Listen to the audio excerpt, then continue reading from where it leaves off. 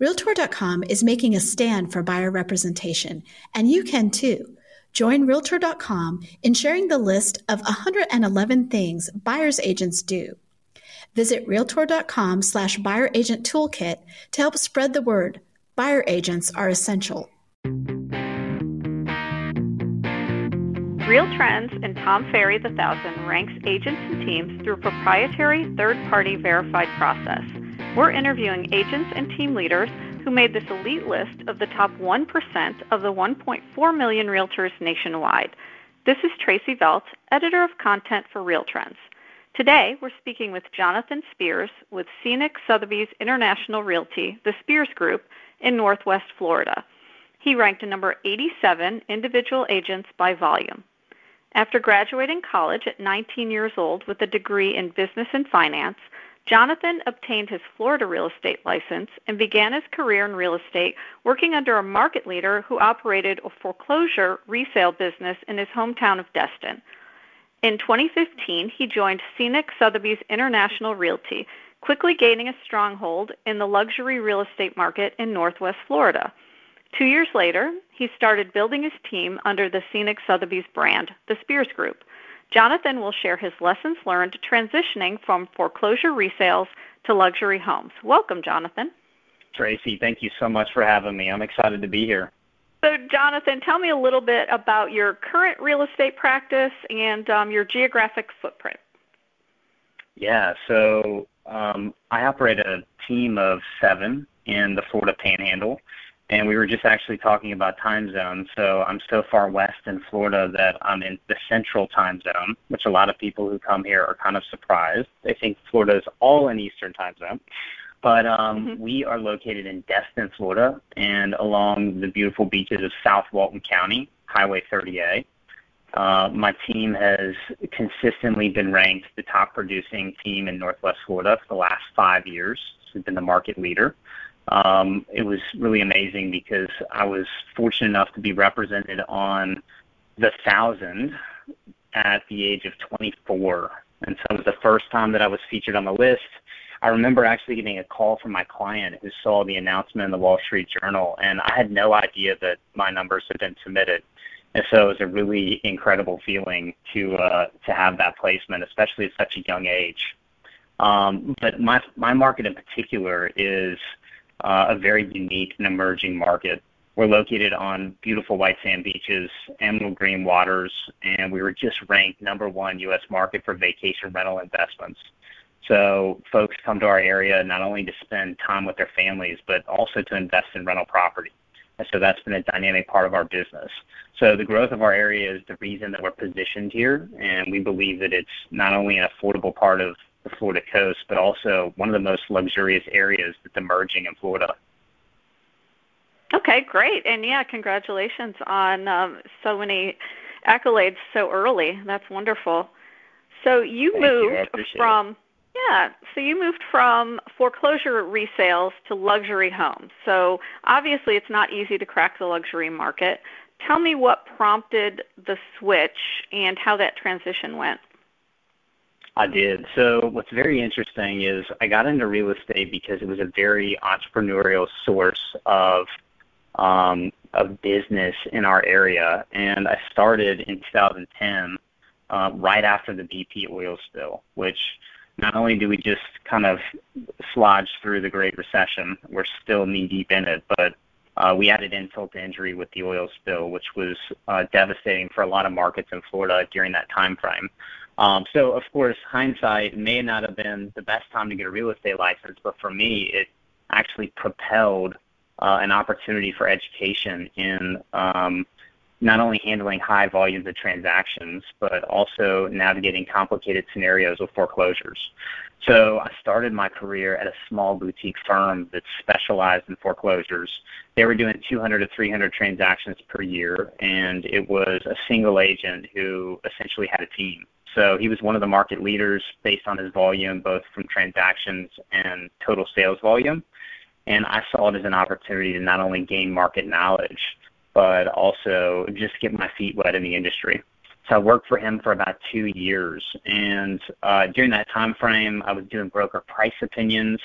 for a pretty large swath of geographical area. It was basically ranging the entire stretch of Northwest Florida, which is from Pensacola to Tallahassee. So very unique dynamic. I wasn't just learning one sector of the market. I was really tasked with learning all sectors.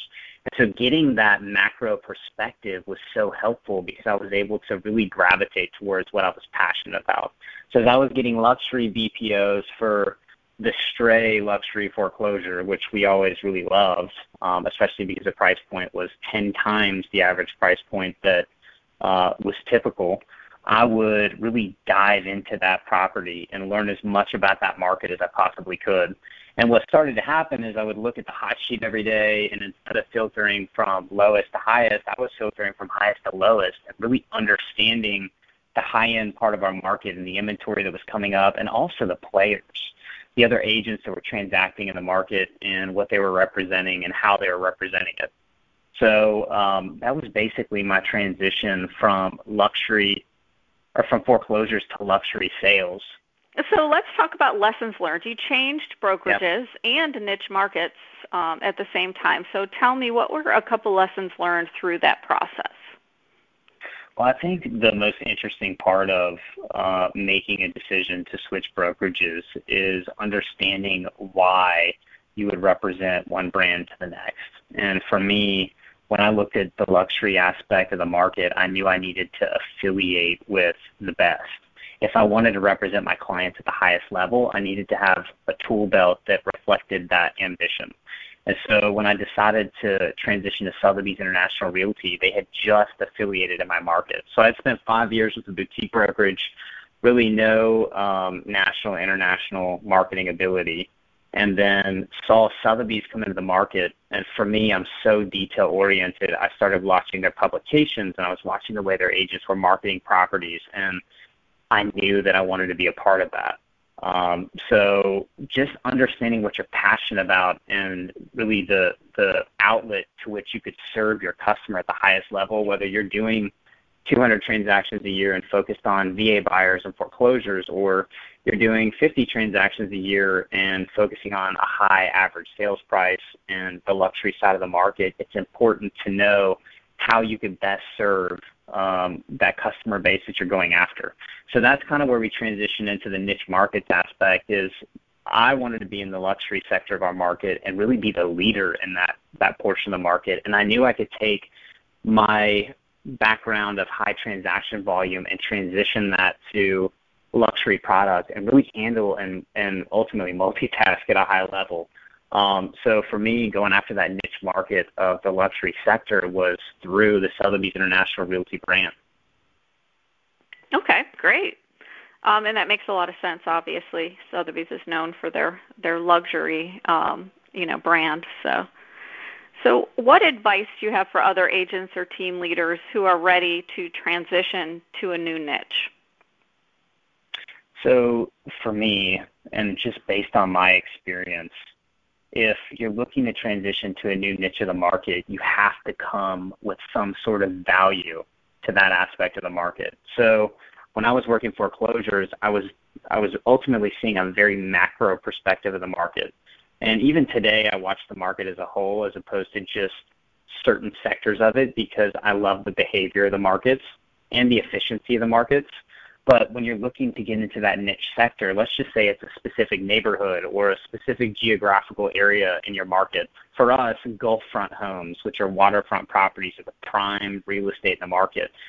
I was able to get familiar with the owners and the other real estate agents who are players in the market. And so you've got to be able to bring a value to your prospective clients. And so for team leaders and agents that are looking to get into that space, I would specifically ask a team member of mine to look at the value they could bring. So if I've got a team member that I know wants to farm a specific neighborhood, get familiar with the owners in the neighborhood, understand why that neighborhood is a league on its own and why that it's the best place for somebody to live in the area. What experiences are unique about that place? Now, how can you articulate that geographical location or that niche market in a manner that brings value to it and brings value to the owners there? So a lot of times we'll walk into listing appointments in niche areas that we've got commanding market share. And I could tell somebody not only statistics about the market, but also the stories as to why things traded. And so in the luxury realm, people purchase properties at price points that may not have been carved out yet in the market. They may be a pioneering price point. And so being able to explain to somebody why buyer A bought a property for 10% above market versus the home next door, which sold 10% below market, is so valuable to them. I mean, it's really something that you can't just get on Zillow and go, oh, that property sold for $1 million. It should have sold for $2 million. I don't really know why, but it should mean I can buy the house next door for $1 million too, as well, right? So being able to articulate why those properties traded, maybe that particular property had some type of deficiency on the lot or some type of special attribute to the lot that made it more valuable to a prospective buyer. I mean, those types of things really put you in a different league when you're meeting with prospective clients. Yeah, definitely. And so obviously most successful real estate professionals kind of have an aha moment in the business where they realize they need to change something up or do something different. So what was your aha moment? So my aha moment was when I was working as a single agent. I had an assistant, and we did $117 million in business together, just between the business I was bringing in and the support she was providing. We were able to not only be the market leader, but also get represented on the 1,000, which was always a goal of mine. And I think I was 24, 25 at the time. But what was interesting about that time frame is my wife was pregnant with our first child. I was working 80 hours a week, which is going to be no surprise to everybody else in this business. We always have to put in those long hours. But I knew that I couldn't really break through that new height in the market in terms of production without being able to leverage other people. And so that aha moment for me was transitioning to a team-based business versus a single agency-based business. And I started hiring people that I knew could help me serve as many customers as possible without missing something. And so when I was doing that amount of business just as a single agent, I was letting things slip through the cracks that I just couldn't get to. And also the quality of service started to slip a little bit because there's only so many phone calls you could take in a day without having just a completely poor quality of life. So I was looking to improve my quality of life and then also do what I love and serve the people that I love. And so my aha moment was being able to transition to a team-based model, which has really served not only me well, but those that I work with extraordinarily well. Okay, great. Yeah, that makes a lot of sense. And that kind of goes right into my next question, which is do you have a couple of tips for agents who are in the beginning stages of building their businesses? What really worked for you that they might learn from? So it's interesting. I ask people all the time, or I get asked by people all the time, how have you sold almost $700 million in business in the last 5 or 6 years at the age of 28? And new agents that get into the business now, we're seeing more and more millennials. And for me, I was able to be so nimble and leverage technology in such a way that it set me apart from a lot of the older vanguards in the market. And so our market had been really dominated by folks who have been here for the last couple decades. And I was born and raised in the area, so I'm very familiar with it, but breaking into the barrier of the luxury market was a different deal. And so folks who are getting into the marketplace in general and looking to not only gain experience but also find a niche, I would suggest nestling up under a market leader and leveraging technology in a way that sets himself apart, whether it's social media, which is one of the most popular lead generation platforms, not only for my team, but for other market leaders around the United States, or processes that can be streamlined through technology that really allow you to serve more people in a shorter amount of time. Okay, great advice. So finally, my last question is really tell me where you see the most opportunity in the real estate industry today. Well, to build on, a newer agent, in my mind, I'm seeing so many millennials right now in particular that are foregoing college. That college experience has now changed because of the pandemic, and so they're looking for career outlets so they can get started immediately. And the barrier of entry to get a real estate license is not extraordinarily high. At least it's not in the state of Florida, which is why 1 in 3 people here are realtors. But I think what's interesting is millennials have this opportunity to not only create an incredible career base, but also grow an unbelievable network by getting into this business. And so I see an opportunity for a millennial generation that could really take advantage of this new emphasis on technology that society has, whether it's the Zoom meetings and the FaceTime showings that we're doing today, or it's the social media advertising and the Instagram stories that really showcase a lifestyle that make people want to purchase homes. Whether you're in a primary market or a secondary market, that's so relatable and really emotionally compelling. So I see an opportunity with not only millennials, but even the next generation behind them, being able to come into this business and make a mark on the industry that's typically been ruled by the median age of 53, which is a NAR statistic. So I'm excited about it, and I also love the energy that millennials inject into their work life and their businesses. And so my team is pretty diverse, but I've got a brother, or one of my youngest brother, who works for me. He's 23 years old, and he's done well over $20 million in business this year at the age of 23, which is unbelievable. And his tenacity and his passion for his craft and what he's doing and his customers is really unbelievable at such a young age. So it's inspiring.